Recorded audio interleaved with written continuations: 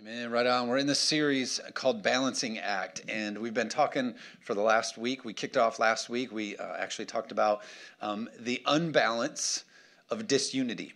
And so as we're trying to keep balance and we're trying to keep things in order, one of the things that really throws us off and causes us to stumble and fall is when we walk in disunity, when we don't contend for unity. So I encourage you, I can't recap the whole thing this week, but I encourage you to go back and listen to last week's sermon. I do believe in the culture that we're in and the time that we're living. It's really important for us to protect and understand that the scripture has called us to be a people of unity. And if you look at Genesis all the way through Revelation, you see that the message of the gospel calls us to unity with one another, all the way down to even the way we pray. The scripture says in the Lord's Prayer, this is how you should pray, our Father. Speaking of like our mindset is unity with one another. Are you with me? And so I encourage you to check out week number 1, but jumping into week number 2 today, I want to just really kind of lay out to you this idea. You saw the tagline there, which is in a culture of where a lot of times we actually chase what's urgent instead of what's important. And so many times you look back at the end of your year and you're like, oh man, we really wanted to do this, but we didn't get to it. Really, why? Because we chased all the fires over here and all the other things that were louder instead of focusing on things that are important. So I'm grateful for God's word. I'm grateful for his scripture, because what this actually does, it's not a book of people of God trying to control us and put a bunch of rules on his life. It's actually a book of helping us find this balance and live the way that he created us to. Can I get an amen today? You're totally welcome to do some amens and help me preach the sermon today, all right? If you're on Facebook, you can do the hearts and the likes and angry faces if you need to. I'm just up for any kind of reaction today, so I'll take it. But I was doing a little bit of studying kind of about balance. I think a lot of the times we lose our balance because our pace is wrong. And so I was reading this study, and I forget the group that did it, but every 10 years they evaluate what people value and what people enjoy. And so they keep following up every 10 years about the things that people find joy in and find valuable. And one of the interesting things that I noticed is there was a 40% decrease. So over time, they look at the things that people are now finding less enjoyable. And they did a study. So they're hooking people up and they're looking at their brain waves. They're doing all these different things. They're verbally interviewing them as well. And one of the things that they noticed is in a 10-year span, the group of people studied, their brain waves and their activity began to show that 40% of people tasted their food less, at a 40% less rate. Meaning, like 10 years ago, they would, in their brain waves would be like, oh, I'm tasting this, I'm enjoying this, I'm understanding it. And then now, because of the pace that we're keeping, we literally just eat food to inhale it. Are you with me today? You understand what I'm making any sense? So there was once a point, I was actually going to pass out candy, be like, okay, all right, eat the first piece. You guys would all eat it. And I'd be like, all right, eat it. And then I would be like, all right, now eat this and taste it. And you'd be like, oh, this is amazing. You would love it, right? But what's happening is like pace is causing us to rush through. You say it to your teenagers, like, you just inhaled your food, right? You said that. But like the pace of literally like sitting and dining and enjoying what you're consuming and what you've prepared is now less enjoyable. There's other funny ones that I saw. Do you know that in the 90s when they did this survey, people listed receiving a phone call as something they enjoyed? I would not be in that category. Are you with me? Like that is definitely. But at one point there was people who would like the phone would ring and they'd be like, oh, people like me. I want to hear this. And now I'm like, who's calling? I'm not. I'm a pastor. I gladly welcome all of your phone calls. But some of you, I was on that. And this one's also sad. They said one of the things that used to be listed as something enjoyable that was meaningful to them in life was putting the kids to bed. How many of us suffer now through putting the kids to bed, right? But think about it. There used to be a time in life where the pace was so balanced that a family used to look forward to the opportunity of putting the family to bed. Some of you are like, no, I still look forward to putting those kids to bed. No, I mean like the act of like being with them and putting them to bed and praying with them. But it's now become less enjoyable. What's happening is we're going way too fast and we're chasing after way too many fires and we're way out of balance. Are you with me? So I think it's something we have to look at as balance. How is God calling us to balance? What is important? What is priority? And so today I want to talk to you about finding balance in prayer and specifically in intercession. Not only is there prayer, which I think most of us have the understanding about prayer, and we pray for ourselves and we pray for things, but there's actually a style and a method of prayer that's been given to us by God called intercession. The ability to intercede and believe for one another. I like it because it brings balance to our selfish lifestyles. I pray for me, and I pray for mine, and I pray for what I want. And God's saying, like, but also what's really important is that we pray for others in community. Are you with me? And so Romans 12:12 tells us this. I got a lot of scripture for you today, and I encourage you to be note takers. Be people who get out a device or a piece of paper or whatever and take notes. You're going to be retained at a higher level. Another thing that's cool that a lot of people don't know is if you're actually a note taker in church, your fantasy football team will score 40 more points than other teams. So it's a good thing to do on a Sunday. But Romans 12:12 says this, be joyful in hope. Like you may have hope for some things. You may be hoping for something, but the scripture says be joyful in that. In all that you're hoping for and all that you're believing for, make sure you have joy attached to it. Then it says this, be patient in affliction. So you may be afflicted right now. You may be walking through some afflictions. Be patient. Walk patiently in that. Not on edge, not out of balance, but be patient in it. And then it says this, be faithful in prayer.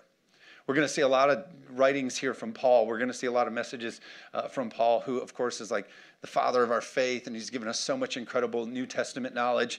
And so if we're looking at his example, it doesn't come from like an idea of, hey, it might be a good idea if you consider. No, this is Paul who like laid groundwork for how we're called to live. Are you with me? And so he's saying be faithful in prayer. Be faithful in prayer. Not every once in a while pray. Might be good if you pray. Faithfully remain in prayer. Now, if I'm going to bust you and me on something, the Barna Research Group tells us that the average American Christian spends more time preparing themselves cosmetically in a day than they do praying. So you spend more time brushing your teeth, putting on deodorant, combing your hair, than you do talking to the creator of the heavens and earth. It's more of a priority for you to style and put on makeup and prepare yourself and your scent than it is for you to say, creator of heaven and earth, who holds my day in his hands, who's created me and knows me before I was born, what do you got to do with my life today? We spend more time on those things than we do that. How many know we're way out of balance? Can I get an amen? We're way out of balance. And the scripture's saying we're called to be faithful in prayer. What's funny to me about prayer and some of the gifts that God gives us in Christianity is it's amazing to me how we take what's meant to be a strength and we make it a burden. God has given us this ability to pray. Like Jesus says, like, I don't do anything unless my Father tells me to. God's given us this great gift to be able to communicate and pray and intercede and move on other people's behalf. God's given us this incredible gift, and we treat it like a chore or a burden. It's like Superman walking around like, oh, this ability to fly is just, all this super strength, all these superheroes are saying, oh. No. It's a great privilege. It's a great honor that we have this ability and this opportunity to be able to pray, to be able to be in conversation with the creator of heaven and earth. Can I get an amen? It's not a chore. It's a superpower. It's a strength that God has given us to be able to talk with our creator. Intercession, I'll give you the definition, is this. It's the act of intervening on somebody else's behalf. It's not a chore. It's a privilege. It's an honor that you literally have the opportunity to act and intervene on somebody else's behalf. Your brother, your sister, your community, other Christ followers, you have this incredible opportunity to intervene on their behalf. It's not something we tolerate. It should be something we celebrate. Can I get an amen? So Paul, just again, on all sorts of opportunities through Scripture, begins to show us this great blessing and benefit that it is to be a people of intercessory prayer. Ephesians chapter 6, verse 18 in the New Living Translation. It says, pray in the Spirit at all times on every occasion. Stay alert and be persistent in your prayers for all believers everywhere. It's not just when the prayer team meets. It's not just when you have church. It's not just when you get your little YouVersion Bible scripture sent to you in the morning. No, it's at all times, on all occasions, we're doing what? Praying for one another as believers. It's not just a side piece or like, no, it's what we do. We pray on all occasions for all believers and for people everywhere. 1 Timothy 2:1, the NIV says this, I urge then, first of all. Again, it's such a high standard. I urge then, first of all, it says, that petitions, prayers, and intercessions, thanksgiving be made for what people? All people. We're interceding for all people. It says, for kings and for those in authority, that we may live peaceful and quiet lives in godliness and holiness. I love the Message version of this. It says, the first thing I want you to do is pray. First thing we do in our life. Okay, Andrew's with me, and I'm happy about that. I don't know why they put him way far in the back. Usually I get a little help up here from him, but the first thing we do, not when we get to it, not when it's convenient, not when the church reminds us to, the first thing we always do is pray. The first thing I want you to do is pray. Then it says, pray every way you know how. Again, this is the Message version. You pray every way you know how and for everyone you know. Then it says this, pray especially for rulers and their governments to rule well. Obviously, it doesn't apply much to the days we live in now, but we'll just move on. But pray for everyone, every way you know how. What's the emphasis here? Prayer and intercession for others is a big deal. And it should be a lot more than the time that we're spending on it currently as American Christians. Intercession, in prayer, in contending. It says pray any way you know how. Just be a person who prays first. I wrote it down like this. Prayer is not the only thing we do, but it should be the first thing we do.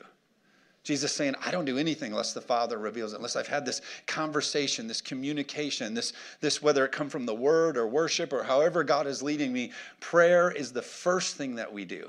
It's not the only thing we do. There's all sorts of, we got to serve and we got to love and we got to get in action and we got to move out. But at the same time, prayer is the first thing we do. Many of you know this. I used to run a bakery in my old days, in the olden days. I was 18 and I ran this bakery in Hudsonville, and I was the manager of it. And so there was a great structure that had to happen to like the work day of the bakery. And so how many know everybody wants their donuts in the morning? So that means the donut crew would have to come in really early, and they would start the day. And so it started with you get the glazer warmed up, and you get all the different toppings warmed up. You get everything all put together. Because some of you addicted coffee donut eaters, if your donuts aren't ready, you get mean. So you got to get it right. But the process of the bakery, though, like if we didn't get the first thing right, it messed up the rest of the day. If the donut people got behind, then the cake decorating people got behind. And if they got behind, then the bread people got behind. And so it was this whole thing. And so I just remember the stress and the pressure of making sure you had the right people in the right place first. It's the same thing in our lives. If we don't get prayer first, if we don't get intercession, if we don't get going to God first, it messes up everything else on the other side. Are you with me? So I'm urging you, pray. So just like you say, pray any way you know how to pray, but be a person of prayer. Isaiah chapter 59, I don't have this one for you on the screen, but it's speaking of God, and Isaiah says, he saw there was no man. He saw that there was no man and wondered that there was no intercessor. Scripture for the word wondered was this. He was stunned or appalled that there was no intercessor in position. It stuns God when we live in a position that lacks intercession, when it lacks prayer, when it lacks going to heaven, when it lacks connecting with other people in the realm of prayer.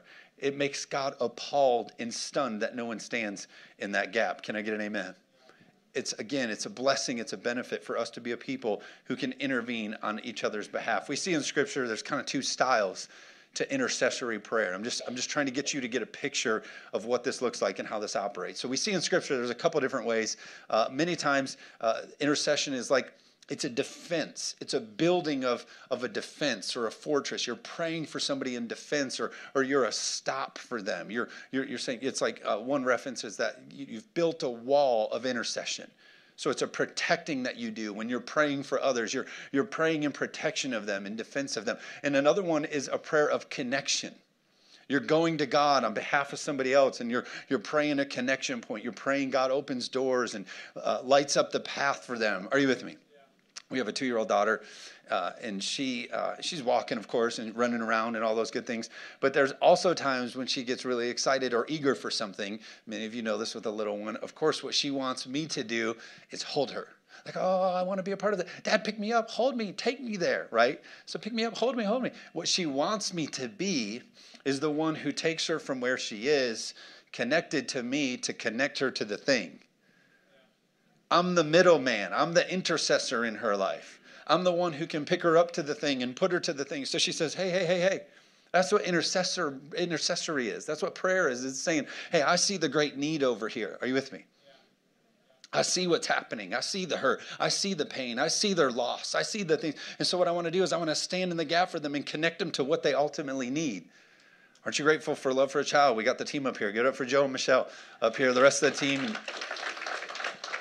There are people that are saying, hey, we want to intercessory stand in the gap. We want to connect you to what God has for you. Are you with me? It's people coming in and being that. And the scripture actually gives us a really clear picture of this. In the Old Testament, only a priest could go to God on behalf of man and then go to man on behalf of God. That's what a priest would do. So go to God on behalf of man and then go to man on behalf of God. But in the New Testament, because of what Jesus did and the work that he did on the cross for us, the scripture says we're now kings and priests, which means through intercession, you have the ability to go to God on behalf of man and go to man on behalf of God. Hey, I've been praying for you and I've been believing for you and I've been interceding for you and I just want to let you know this on behalf of God. Are you with me? And so it's so incredible for us. Again, it's such a great honor and power. So this balance of being able to intercede for one another, it's not a church chore. It's a huge blessing that God has set you up to walk in. Can I get an amen? There's all sorts of layers and levels to it. I'll show you in Scripture. God wants it to be personal for us. God wants it for something that we walk in personally. We see in James chapter 5, verse 16, I shared it last week. It says, therefore, confess your sins with each other and pray for each other that you may be healed. The prayer of a righteous person is powerful and effective. So the scripture is saying one of the ways that we pray and intercede and walk in intercession is we literally together will pray for one another. The scripture promises that healing will happen. And so you need to be living in a lifestyle where you're praying for people. It's a part of our Christian walk with God, that a part of how we walk with God is that we pray for each other. Can I get an amen? We also see the early church walk this out as a church. Your church should be praying for other people. Your church should be praying for the community. Your church should be involved in prayer. We see in Acts chapter 12, verse 5, it says, so Peter was kept in prison, but the church was earnestly praying for them. Didn't say that the church was just praying at the prayer meeting or they were at that prayer meeting. They weren't at the 12 o'clock prayer. No, they were earnestly praying. They were in a lifestyle of prayer on behalf of Peter. The scripture actually goes on to say Peter gets set free and they're still praying for him when he shows up on the doorstep. So the miracle happens right behind them while they're still earnestly praying for him. They're so focused on intercessory prayer for him, they don't even know that the breakthrough happened. Wouldn't it be amazing if we were so earnestly connected to our intercessory prayer with one another that the miracles are just happening all around us? We don't even know it yet. I was just about to say amen. People, Facebook group, I know you're clicking like and saying amen. I know you're with me. But church, it matters that the church is praying. I see Jesus is the example. We all say, oh, we're Christ-like. We want to be a follower of Christ, so imitate Christ. Jesus is somebody who walked in intercessory prayer for others. Luke chapter 22, verse 31. Simon, Simon, Satan has asked to sift you as wheat. And Jesus says, but I have prayed for you, Simon, that your faith may not fail. And when you have turned back, strengthen your brothers. Jesus is somebody who interceded on behalf of another person. We also see currently in heaven, Romans chapter 8, verse 34. It says, who then is the one who condemns? No one. Christ Jesus, who died, more than that, was raised to life, is at the right hand of God, and is also what? Interceding for us. He's our example. And what is he doing in heaven right now? He's interceding on our behalf. He's praying for us, and he's connecting, and he's are you with me? So how are we going to do this thing? How are we going to make a difference? How are we going to transform communities? We're going to do it by way of interceding and praying and doing it first. Can I get an amen? 5 points for you, and they're really quick. But write these down. This is how we do it. This is how we live this out. Point number one is this. It is our responsibility to pray for others. It's our responsibility as believers to pray for other people. It's not the prayer teams. It's not the sweet old prayer lady who shows up all the things and prays all the things. We don't leave it to all them. It's our responsibility to pray for others. I put it down like this. You care for what you care about. You care for what you care about. So we have kids, of course, many of you know that. And so at night when you're trying to get some sleep, because sleep is important, and so you're trying to get some sleep, and I don't care in the middle of the night about the Little Tikes slide that's in the backyard when the wind kicks up and I can hear it tumbling around the backyard. I'm not going to get out of bed and go take care of the Little Tyke slide. How many are with me? Because I don't care. So I'm not going to care for what I don't care about. Are you with me? But in the baby monitor, when the kids wake up in the middle of the night and I'm trying to get some sleep and I have a responsibility to care for my kids, when I hear a kid wakes up and there's some crying or something's going on, obviously because those are my children and I have responsibility for them, I say, Jess, wake up. The kids are making noise. They're your responsibility. The dog is my responsibility. He's sleeping fine over here. So, but you move, you do things because you care for and you care about, and you have great responsibility and investment in things that you care about. How much more so as Christ followers should we be like, hey, this community and my brother and my sister and the things that are going on in this world, I have responsibility for them. I care about them. Therefore, I move to action in their life. Are you with me? It should cause us to be inconvenienced in the way of intercession because we care. We see Cain and Abel. The first time you see somebody sort of try to go, well, they're not my problem. We know that Cain murders Abel, and God says to Cain, hey, where's Abel? Of course, he knows he kills him, but he says, what am I, my brother's keeper? It's not my problem. And God's actually like, no, yeah, he is your problem. Because this thing is about community. It's about caring for one another. And I've given you this earth and these people to connect and steward. And so it's the first time we begin to see in Scripture, like, it's not my problem. How often do we say about this group or that thing, they're not my problem. I don't care. They've made their own bed. They can sleep in, right? No. God calls us to community and intercession and caring for one another. And the truth is, in real life, we move to what's hurting. We actually take steps towards what's hurting in natural life. If you've ever been around a car crash, maybe you were the first one around it. Nobody else was there to help. How many naturally people rush to go help the hurting? You see somebody get injured and you step out to quickly help. Why? Because that's what you do. I know in our dirt bike riding, when we race at our motocross track, if somebody crashes, you're like, oh my gosh, somebody crashed. Everybody gets off their bikes and we go check on them. Why? Because you move to someone who's hurting.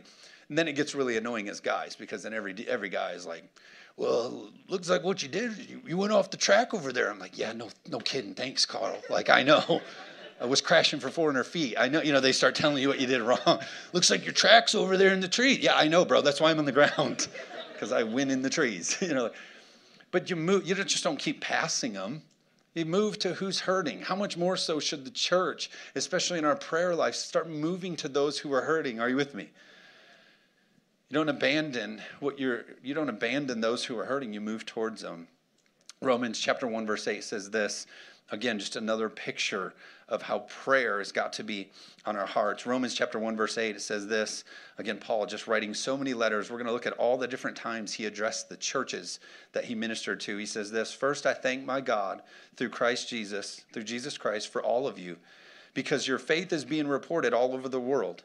God, whom I serve in my spirit, in preaching the gospel of his Son, is my witness how I constantly remember you in my prayers at all times. And I pray that now, at last, God's will may be open for me to come to you. His letter to the Ephesians, he said, for this reason, ever since I heard about your faith in the Lord Jesus and your love for God's people, I have not stopped giving thanks and remembering you in my prayers. Again, Paul, he's doing all these incredible things, but he continues to write to all these things and let them know what? Hey, I'm praying. I haven't stopped praying. I'm praying. Philippians 1:3, I thank God every time I remember you in all my prayers for all of you. I always pray with joy, praying for you. How about Colossians 1:3? We always thank God, the Father, our Lord Jesus Christ, when we what? Pray for you, because we're praying for you. 1 Thessalonians 1:2. We always thank God for all of you and continually mention you in our prayers. 2 Timothy 1:3. I thank God whom I serve as my ancestors did, with a clear conscience as night and day. I constantly remember you in my prayers. I know I'm being redundant, but Philemon 1:4 says, I always thank my God as I remember you in my prayers. The father of our faith, who has great reputation at this time, and he's writing these letters. He could said all sorts of things, and what he's letting them know as I care about you, and one of the ways I care about you is that I'm constantly, without stopping, praying for you. Do you know what this would have been if it was modern day church? Hopefully Paul wouldn't be this way, but I just wonder if you had somebody of that kind of influence in today's era, I wonder if the letters would have went more like, hey, we're kind of a big deal. We're reaching all these people. And here's the stats of people who are following us and the buildings we're building. We just launched a pretty legit paulministries.com. The Instagram's pretty lit right now. And we would make it all about our church stats and accomplishments and all the things that we're building. Instead, Paul's like, you know what I want you to know? I'm praying for you. And I'm not stopping, and I'm remembering your prayer. Why? Because it's so important for us to be a people who have a culture of praying and intercession for one another. A healthy move of God, a healthy community of God has to have healthy intercession. Again, I've said it before, you can't be like, well, the worship's good and the preaching's okay, the kids' ministry is great, but yeah, we don't really do much for prayer. No, intercessory prayer has to be a pillar of a move of God or it won't be sustained. Can I get an amen? The other thing, not only is he praying, but he's receiving prayer. 1 Thessalonians 5:25 says, brothers and sisters, pray for us. He's calling for prayer into his life because he understands the power of intercession. 2 Thessalonians 3:1 says, as for other matters, brothers and sisters, pray for us that the message of the Lord may spread rapidly and be honored just as it was with you. He's saying, not only am I praying for you, but he says, pray for me. There's power in asking for prayer at the same time. You know what one of the saddest things is as a pastor that I have to deal with? Do you know that most people come to me with this posture when it comes to prayer? Hey, pastor, or they come to the prayer team, or they send an email. Hey, pastor, I hate to ask this, but will you pray for me? Isn't it sad that for some reason the majority of people approach a church and think that they're a burden because they're asking for prayer? That they're almost doing something wrong to request prayer for their life? And Paul's saying, like, look, not only am I praying for you, but pray for me. We got to build a culture of acceptance that's like, no, intercessory is what we do. I want prayer from you, and I want your prayer for me. And I want to pray for you. We've got to build this culture of prayer and intercession. It's not something we shy away from. It's something we lean into. Intercessory prayer and praying for one another is a big deal. That's why I think things like Saturday morning prayer ought to be more highly attended than just 10% of our church. If 400 people come here on a Sunday, sometimes more, sometimes less, right? Obviously, things are weird now. And 40 people show up on Saturday morning prayer, that's great. That's actually above the national average. But I also think it's a huge disservice to intercessory prayer. I understand things get in the way. We only have 12 Saturday morning prayers a year. The first Saturday of every month, we come together as a church corporately and we pray. We have 12 of those. I can't imagine that actually 12 things rank more importantly than that in the course of a year. Can I get an amen? Do we care about intercessory prayer? Do we care about praying for one another? Or do we leave that to the prayer team and the pastor and the staff? Can I get an amen today? Point number 2 is this. Ask God who he's called you to pray for. We just got to ask God who he's called you to pray for. I think about it like this. We do things like this. We say, oh, Love for a Child. I love Love for a Child. It's amazing. This group, Love for a Child, came to our church, and it's so great. They're doing this thing. Okay, but like on Monday, are you going to pray for Joe and Michelle by name? Are you with me? Are we going to move enough beyond just saying, oh, I click like, and I think it's a neat thing, and God bless their heart? Or are we going to actually ask God, God, who do you want me to pray for? Who do you want me to strategically intercede for? Are you with me? Because the weights are real for people. The darkness that they step into and have to contend for, you know what they need? They need intercessory prayer, people. Can I get an amen? And that's why we're going to pack this place out for the summit in just a few hours here at 2 o'clock. I'm telling you got to come back and be a part of it. But we got to ask God, who do you want me to pray for? And you're actually going to be surprised and maybe even a little disappointed because the list of people God has called you to pray for is really big. And as a matter of fact, he's actually called you to pray for some people you don't want to pray for. Because Matthew chapter 5, verse 44 says this, but I tell you, love your enemy and pray for those who persecute you. So when you ask God who you're called to pray for, one of the people you're called to pray for is your enemies. The Message translation says it even worse. It says it like this. I'm telling you to love your enemies, Let them bring out the best in you, not the worst in you. This is where it gets crazy. It says, when someone gives you a hard time, respond with the energies of prayer. When someone's giving you a hard time, when someone's getting on your nerves, when somebody's doing the thing, guess what we get to do? Pray for them. We get to put them at the top of the list. And you don't get to pray, I pray their brakes go out. You don't get to pray that. You get to pray for them. You get to pray for them. Point number 3 is we need to be intentional in prayer. If you've ever heard me preach a prayer sermon, you've probably heard a few of these points. But I think prayer needs to be strategic. You've heard me say this before. Appointments, we keep them all the time in the natural world. We keep the appointment with the dentist. We keep our appointment with Peasley Chiropractic Care because they're great. And so we keep our appointments. We keep our appointments with the oil change. We keep all of these worldly appointments. But how often do we not keep our appointments with God? We say, oh, I want to pray. Oh, God, I want this prayer life. And we continue to no-show God. And I'm not trying to put guilt and condemnation on you, but I'm saying if we keep appointments at all these silly things, how much more so should we keep appointments with God? I believe you need a prayer place. I believe you need to say, this is where I'm going to be praying. This is where I'm going to be seeking God. And you don't got to get weird about it. I don't want you to create some weird looking temple in the bottom of your house or whatever. If it's the lawnmower, it's the lawnmower. If it's on a bike ride or a run or whatever it is, you create places that you go and you pray. Be intentional. Can I get an amen? I think you need a prayer list. I think you have to be intentional, which then means you have a list. And you say, why has God put this person on my heart? Because they belong in your list. And you need to pray for them. I pray for every single one of you by name. I look at our attendance list and our rosters, and I pray for you, and I pray for you. Why? Because I'm intentional about the people God has put in my life. Can I get an amen? Get intentional. Make a list. Be specific about what it looks like because God honors that. And then lastly, don't be religious. Don't be religious about your prayer list. Be intentional, but don't be religious. I don't think it's a good use of your time to say, Lord, I come to you on the 4th hour of the 27th, right?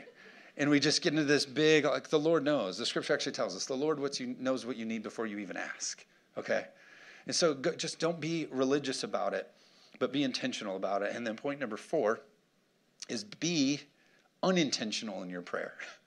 Point number 3 is be intentional in your prayer. Point number 4 is be unintentional in your prayer. And what I mean by that is be sensitive to the opportunities to sporadically pray. You ever walk through a store and you're like, man, I just kind of walked past that person and I felt weird, or it was like a thing, or I saw their face and it, they kind of hit me different. Maybe they're going through that's the perfect time to unintentionally pray for somebody. Or you hear this thing, or you hear this person say a word, and all of a sudden you're like, oh, that kind of hit me different. Yeah, because that's the time for you to unintentionally pray. You didn't have it on the list. You didn't have it in the prayer place. You didn't have it at the prayer appointment, but God still wanted you to pray in that moment. And so you just be ready to, I say it like this, throw a prayer. Sometimes I just walk by somebody, I just, under my breath, just kind of throw a prayer at somebody. Just kind of throw a thing because I believe atmosphere matters. So you throw a prayer at a person. And I believe God will make it effective. And then the last point is this. You need to let people know. I think it's okay to let people know that you're praying for them. So you just pick up your phone and you just go, hey, just wanted to let you know I was praying for you today. So, hey, nothing big. A lot of times what we get caught up in church world, if I can talk to some of the church people today, we get caught up in, we have to have like a prophetic word for somebody. We got to thus it and thou it and say, so instead of just praying and telling someone you're praying for them, we think we got to give them this whole scroll of things. But I'm telling you, in my life, it's been just as encouraging, just as motivating in my life when someone just says, hey, praying for you to have some wisdom, praying for you to have clarity this week, pray for you. And then I go, hey, dude, someone's praying for me this week. Then I'm going to have wisdom and clarity. I'm probably going to have wisdom and clarity this week. Because people rise or fall to the level of your praise. We pick up the phone way too much to do the negative. I just needed to let you know. And usually what comes after that, I make Jess or the kids read. I'm like, oh, this one's for you guys can deal with this one. But what if it's, I just wanted to let you know, I'm praying for you. I believe in you. God's got good things for you. He's going to bless you. You're not going to be overcome. Are you with me? That's what God wants us to be doing in intercession and praying and connecting with one another. Can I get an amen?